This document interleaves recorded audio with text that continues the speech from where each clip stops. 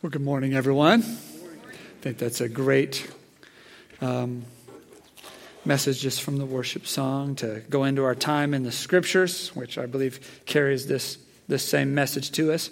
So we're today going to finish a series that we started in the summer and then we had to take a short break from. When we were talking about 1 Corinthians, the stuff I was too scared to preach before.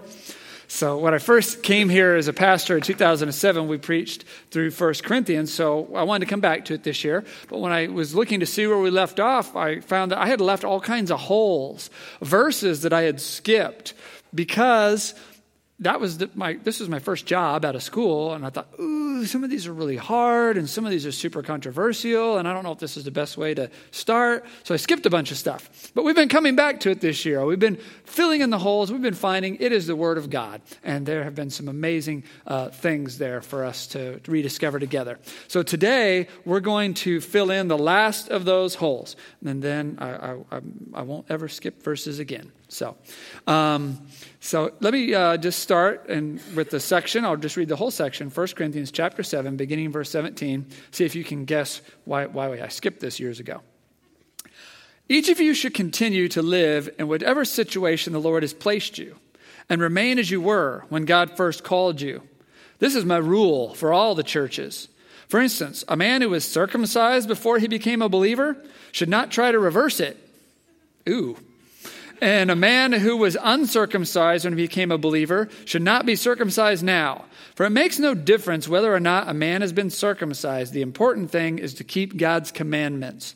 Yes, each of you should remain as you were when God called you. Are you a slave? Don't let that worry you. But if you get a chance to be free, take it.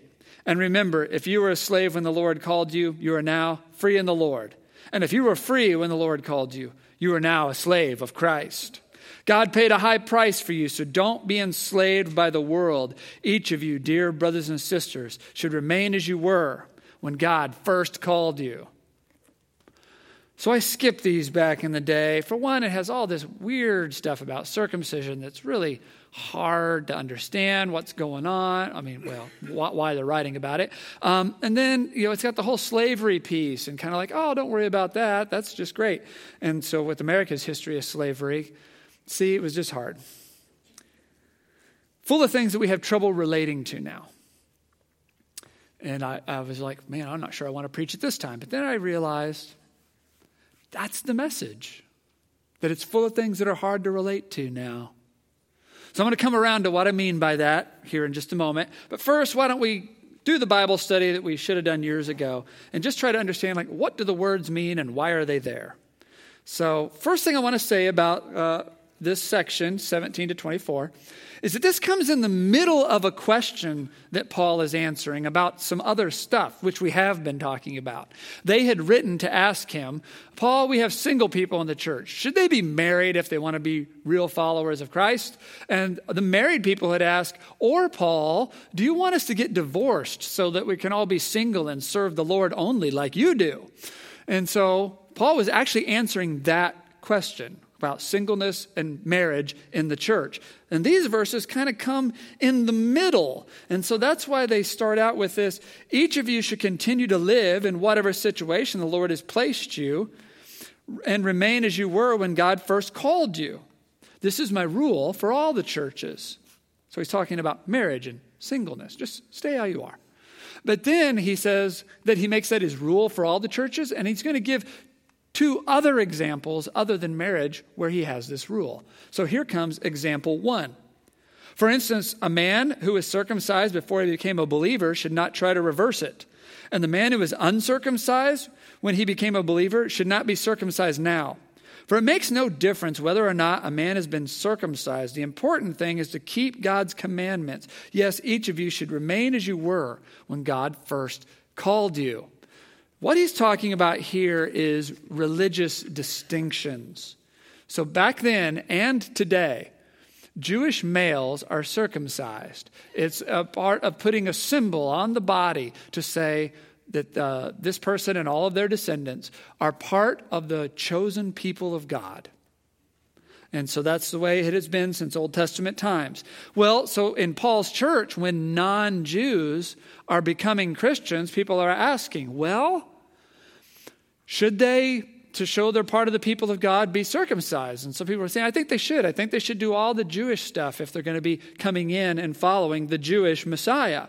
But Paul always taught against that idea.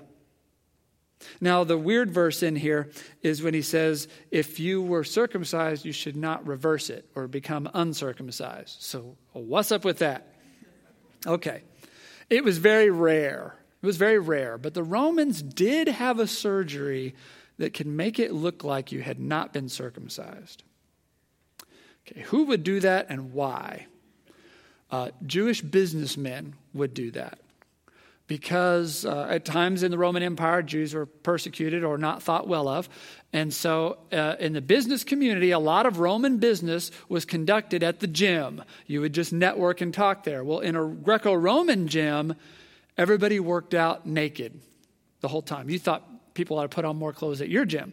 So everybody worked out naked. So if a Jewish businessman wanted to hide his race, there was a surgery they could do to make that less obvious. Now, I don't really think that very many Christians in Paul's church were actually doing that, but he's just making a point that you don't have to have that operation in order to be a Christian. So all the adult men in his sanctuary say, good. And if you had that operation as a child, you don't have to reverse it or do anything like that. It doesn't matter. That's what Paul's saying. The religion you were born into, if it was a Jewish household or not, that doesn't matter.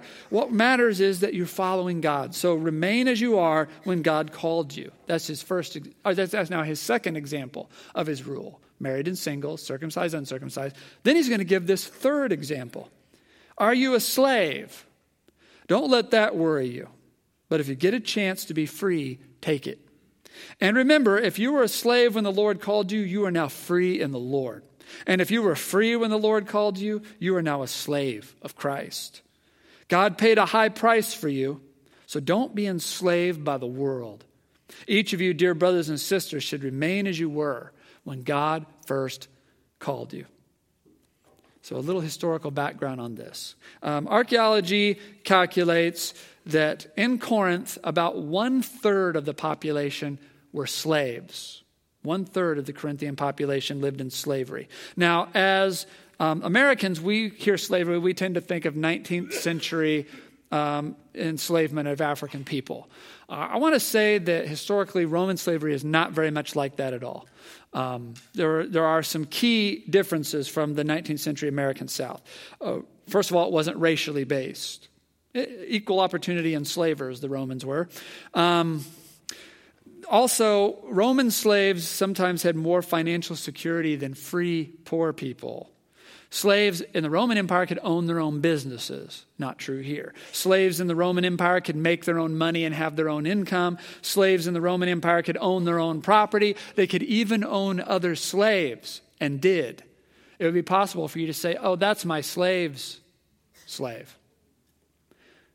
So I've looked for a long time for an article that would summarize what that was all like, and I finally found one very readable in just a few pages. So as you came in on the table, it was there, and if you're interested in this sort of historical background, you can pick that up. So I just want us to have an accurate picture of when we read about slavery in the New Testament, what's going on there. But what I don't want to say is it was great. Roman slavery was not great. They were still property. They still had no rights. They were still the bottom of the social ladder. And yet Paul tells them, don't be down about that. Christ has still called you. You really are his. You belong to Christ just the same as your master belongs to Christ, if your master is a Christian. Now, what we want to know is, how can Paul, a church leader, not command all of his Christian followers, release all your slaves immediately? How can he not tell the slaves to rise up and revolt or run away or something like that? How could Paul do that as a church leader? I believe can try to give some understanding. You may not find this satisfactory, but I believe this is the best explanation. There were tens of thousands of slaves in Corinth. given its size. Tens of thousands of slaves in Corinth. Paul's church that he's writing to may only have a few dozen people in it. When we think of Paul as a church leader, don't think of him as the Pope leading this massive, powerful institution. This is at the beginning of Christianity. This may be just a few handfuls of people in a living room in a city with thousands, tens of thousands of slaves. Paul has this rule to remain as you were when the Lord calls you. But yet for slavery, he starts making some exceptions to the rule. He says, if someone offers you a chance not to be a slave, take it. In the first century, we know that Romans in their wills were setting slaves free in record numbers. They were also letting slaves buy back their slavery. They could just pay back their own price and be free again. And Paul leaves the door open. If one of those options comes to you, use it. Then Paul tells them that you were bought with a high price by Christ, so don't sell yourself into slavery. Lots of people did that back then. That was a way to pay off debts. If you owed someone money, you could just sell yourself into slavery to that house. Paul says, don't ever do that. Remain as you were. If you're free, stay free. Paul is as anti-slavery as he can be for someone who is part of a vulnerable minority himself. Christians were a very small and vulnerable minority. If word got out that this little living room full of people had come to town to say, let's let all the slaves free, let there be a revolt and running away, they could have been dispatched in one afternoon by just a handful of soldiers. So the church is small and fragile itself and cannot take on the institution of slavery yet, but they will. The point of this passage, and that's another thing to remember, he's really not talking about slavery. He's just giving examples of this rule. The point of the passage is that social standing doesn't matter to God, and your religious background that you were born into doesn't matter to God. Only this matters, that God loves us and that we are devoted to him. Now, we all hear that and we say, well, no, duh. I mean, everybody knows that social standing doesn't matter to God and what religion you're born into doesn't matter to God.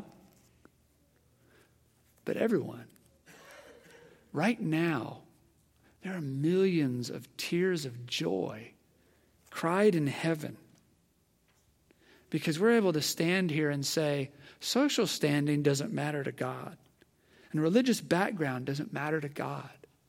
Only his love for us and our devotion to him. And everyone goes, well, yeah, everybody knows that. And millions weep for joy in heaven because it wasn't that way for these first Christians born into slavery. And it wasn't that way for these first converts to Christianity who were fighting for a place in the church that up to this point had been a Jews-only club. It wasn't even that way for 1,000 years for the medieval serfs who built all those great cathedrals in Europe. It wasn't that way for the Puritans who fled to this country from fleeing religious persecution. It wasn't that way for Native American and African converts to Christianity, who used to be told, if you really want to be Christian, you have to give up your ancestral names, you have to give up your ancestral dances and holidays, you have to wear Western clothes like us if you want to follow Jesus. It wasn't even that way for non-whites living in this county within some of your lifetimes. But now it is. This morning, we read these words from Scripture that circumcision is nothing and slavery is nothing. And the important thing is to keep God's commandments and that you have all been called and given an invitation by God. And we shrug our shoulders and say, well, of course that's true. Do you have a word for us this morning? The word is hallelujah. That this victory belongs to God. We now live in a society where you can be born anything and become anything. A society that was created by the gospel of Jesus Christ. And thousands of people are living out that story right now today. Some of you are that story. You were born in one station, place in life, and you have become something way, way different. We live in a society that has not practiced open slavery for 154 years. Yet we live in a world where slavery is still practiced openly in some nations. Typically nations where the followers of Jesus have not ever been in the majority. Paul's little letters to little churches cultivated a soil where if you tried to plant slavery in it, verses like this would cause it to wilt and die every time. And that is what has happened as the church has spread over the world. Don't take that for granted. Give praise to the Lord. Praise to him that his victory is so complete that the verses calling for this kind of world barely make sense to us now. Now that we value what has been won for us, we must protect it. What is it that allows people in our society to be born anything and become anything? Now, you could all make a list, and I encourage you to do that. I'm just giving a few examples that I thought of. I think free education for everyone must be one of those things. Our great-grandfathers in the church in this country fought hard for free public education for everyone because, of course, they wanted everyone to be able to read the Bible. We need to realize and remember what a blessing that is. Other countries wish they had what we have. They try to send their kids here to get it. We need to protect that. Another thing that lets people be born anything and become anything in our society, I believe, is religious freedom, especially for minority religions. You know, where there's a lot more of us than there are of them. Now, I'll put all my cards on the table. I don't want anyone to remain Buddhist or remain Islamic because in my point of view, the picture that Jesus presents of who God is better, more freeing, more life-giving. But for other folks who don't yet believe that, I want them to be safe while they live among us. I want them to have the same opportunities that I have, so that the love of God can be demonstrated to them every day. So we have to protect that religious freedom, and someday we may need that protection ourselves. Fair wages for fair work, the end of child labor, equality between the sexes. These are all things that sprang up in the pulpits of America in the 1800s and that Christian men and women fought for and marched for. Even the little things, like getting rid of the distinctions between social classes. Do you know that in colonial America, in some colonies, it was illegal to dress above your station? So if you're caught wearing clothes that your town felt like was above your social class, that was a punishable offense. Now here in Lakeland, we have a casual dress environment. The way I'm dressed right now would not be acceptable in many churches. But 50 years ago, it really wouldn't be acceptable for me to go outside dressed like this. So we made a casual dress environment here at Lakeland just because we just want to make church easy to come to. That it wouldn't be a headache that you'd have to put on a special outfit in order to come to church. But do we also realize that it lets us sit in this sanctuary, the rich and the poor together on equal footing? That guy sitting down the row from you in shorts and a Harry Potter t-shirt, is that guy, does he work part-time at the grocery store or is he a doctor? Don't know. I saw him mopping the floor when I came in this morning here at the church. That doesn't settle it either, does it? Whatever he is, however much money he makes, however much prestige he has, he's a servant of Christ in this place, as are you and me and all of us. We need to protect that. No dress codes and distinctions between people of different social standings. So be alert. Make your own list.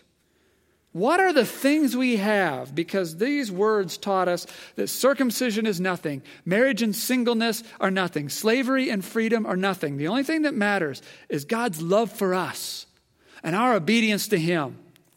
Name them and protect them. Now, we're not nearly done. America is not a utopia. It's still far easier for some folks to be born anywhere and become anything than others. So let's talk about white privilege. Oh, I know. So I know that this term, white privilege, gets used by a lot of different people, and it has many, many different definitions. And I don't want to be tied to a lot of those definitions. Some of the folks, the way they talk about white privilege, it sounds like as soon as a white kid graduates from high school, he gets a free college diploma, a job, and a trust fund. That was not my experience. So I'm not that one. When I talk about white privilege, I like to talk about the scientifically verifiable one. This is an experiment that has been done many times, and you could do it as well. If you take my resume and you send it around, I'll get a certain number of callbacks to come have an interview. If you take my resume and photocopy it and change only the name, and you change the name to something like Keyshawn Washington or Jamal Brown, something that sounds African American, and send that around, it will get far fewer calls for an interview. It's been done many times. It's always the same result. You could do it yourself.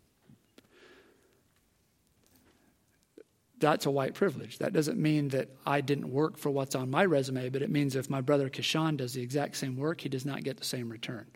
That means that we have some work to do. We still have some work to do in Jesus' name to make that not how it is. That's what I'm talking about. We will get there not by spreading anger and not by spreading angst. We'll get there by saying what these words say. Let me just take this Bible verse and add a couple of words and see if it doesn't come rocketing into the present. Are you underprivileged? Don't let that worry you. But if you get a chance to be free, take it. And remember, if you were underprivileged when the Lord called you, you are now privileged in the Lord. And if you were privileged when the Lord called you, you are now a slave of Christ. This is the Christian way. For the underprivileged, the Christian way gives empowerment from an identity that says you are chosen by Christ, the victorious King. And how do you treat someone who has been chosen by Christ and called by Him? Treat them very well. For the privileged, like me, it gives humility from our identity as servants of a king who washed feet at the Last Supper. It says, I need to be out there washing feet and serving until my brother of color who does the same work I do can get the same return. Then we're there. This is the recipe that creates Christian and free societies. Violence will not get us there. Hate will not get us there. Division, victimhood, angst. These things only ever create war and genocide. Just look at your history books. Every time someone tried to create equality through victimhood, hate, angst, division, it always led to genocide. The final solution always ended up being the final solution. Which brings us to the point that next year is an election year. And we all have a chance, again, to shape our society into one that can achieve more of these Christian goals. First, can we celebrate and be grateful for that? We're allowed to cast a meaningful, secret ballot vote and choose our own leaders. That is rare in the world. We have to say hallelujah for that. I don't think it's any coincidence that democracy in the world lives in the footprint of the Church of Jesus Christ. Look at the world and see where the Church of Jesus Christ has walked, and you will find democracy has pooled up in those footprints. Now, Lakeland is weird these days because Democrats and Republicans go to church here together. You may have noticed. That's really weird these days when churches are lining up along political lines. That's far more typical to say, this is a church for Democrats. We don't say that, but what we do is we just make a lot of Donald Trump jokes all the time and support certain causes. Or this church is a church for Republicans. We don't say it just like that, but we make lots of snarky snowflake comments and oppose and support different causes. We haven't done that. And that's unusual, sadly. We haven't done that because we believe that Democrats are nothing and Republicans are nothing. What matters is God's love for us and our obedience to him. And truly, if we spread this gospel of Jesus Christ, where the underprivileged are empowered and the privileged joyfully humble themselves because of their vision of the kingdom, most of these problems we're trying to address will go away, which will leave us with all these amazing resources to build an amazing nation. All the tools we have are laying all around us. The mission of the church really is the way for us all to have what we all want. So use your votes. They are right. They are a right. They are a privilege. They are a blessing. But when we come here to this sanctuary, let us be about a mission that is bigger and even more important. Those things are important, but all those leaders that we have to choose from, that's all short-term solutions. And all of them only offer about half of what the average Christian really wants. So when we come here, let's be about the long game. The one that in the end is the only real hope we have. The only one that has ever actually created these promised changes. And this year, let's agree not to fight amongst ourselves, insulting one another and arguing and fighting and needling on social media, posting and reposting and long and clever dissertations. We play into the hands of our enemy when we do that to one another. Now, when I wrote this, I meant our enemy, the spiritual enemy, the devil, but now we've since learned we also have earthly enemies who use social media space to turn us against one another. Some of them are domestic. They are advertising attention engineers who try to make social media into a hot place that keeps buzzing in your pocket, distracting you right now. Just come look at the advertisements. And then we know that some of them are foreign governments who are trying to destabilize our society and turn us against one another. Our Christian values of love and decency and community should have made us immune to that. And our enemies have had 3 years now to think about what they're going to do to us this time. But let us pull together, and it won't work.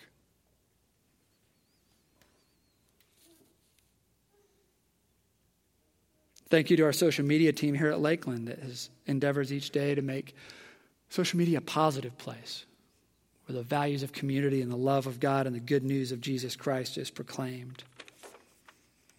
In 2020, let's resist our real enemies, and not any of them are sitting here in the room with us, with harmony and love as the church. And let's accept this. We're not going to agree on who's best to lead us in the short run. But that is nothing. Cast the best vote you can, and then come back on Sunday, and let's focus on our real mission. It's bigger than that.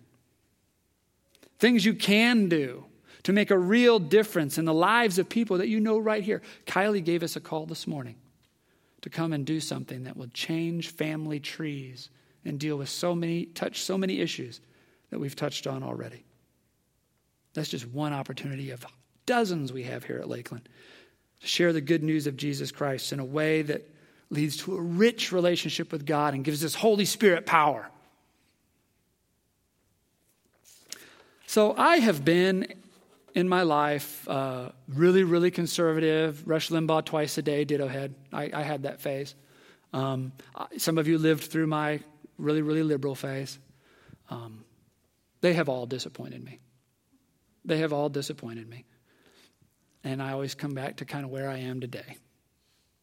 The reason why is because in 1993, when I had just become a Christian, I was driving through Dallas and a sermon came on the radio and the guy was preaching, "Is God a Democrat or a Republican?" I want to listen to that sermon. The words he spoke stamped on my soul. And although I've wandered to the right and wandered to the left, it always brings me kind of back to where I am now. So I went online just to see, and I found a recording of that 25-year-old sermon. Remember while you listen to this that it's 25 years old because it sounds like it was written last week.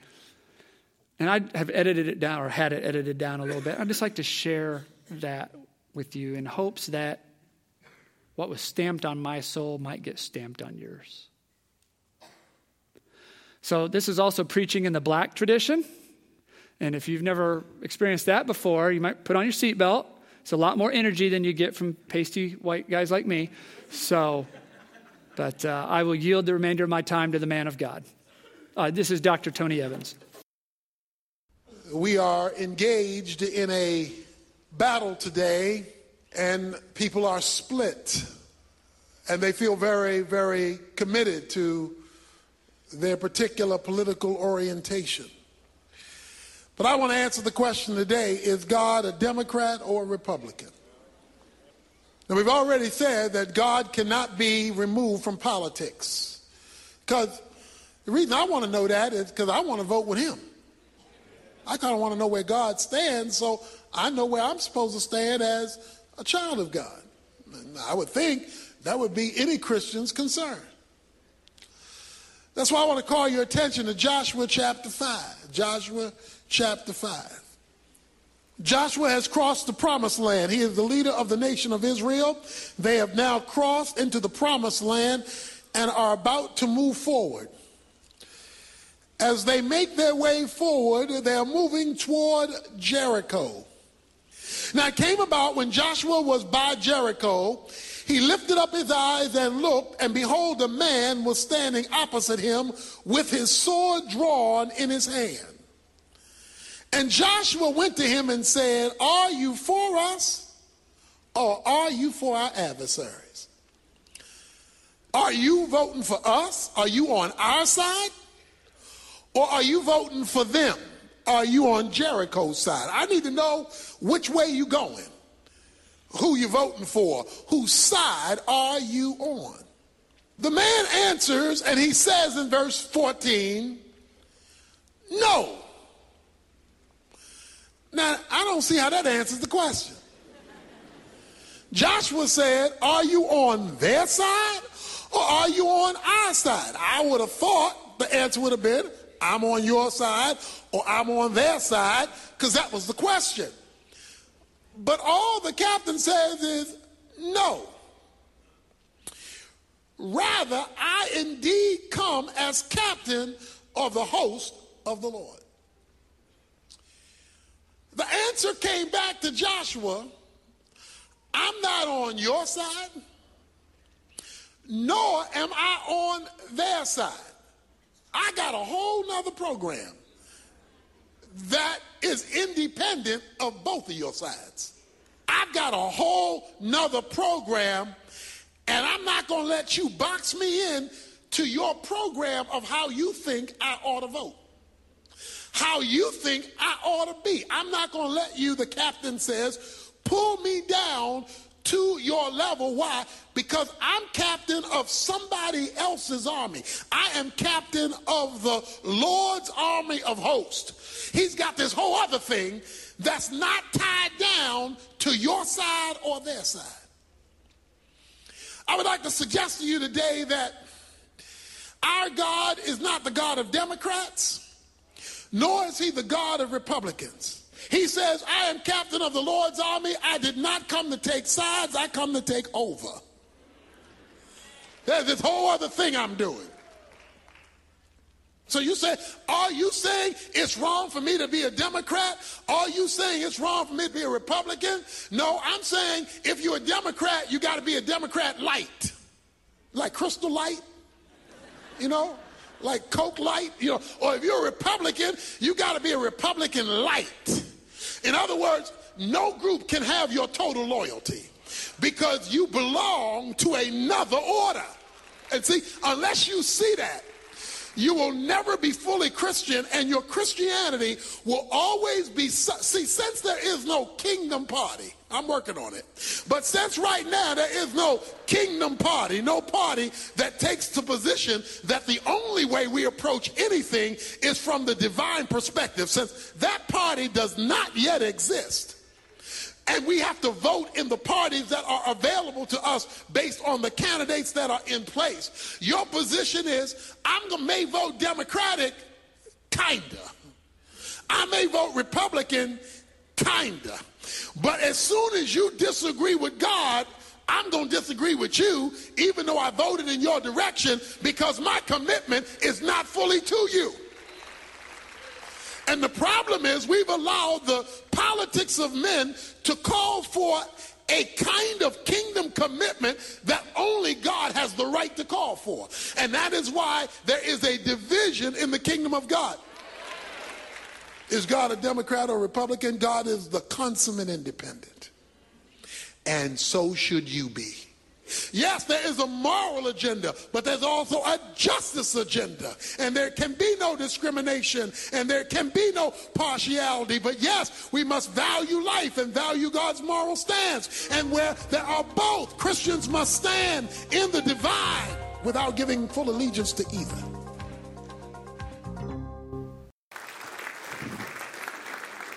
Amen.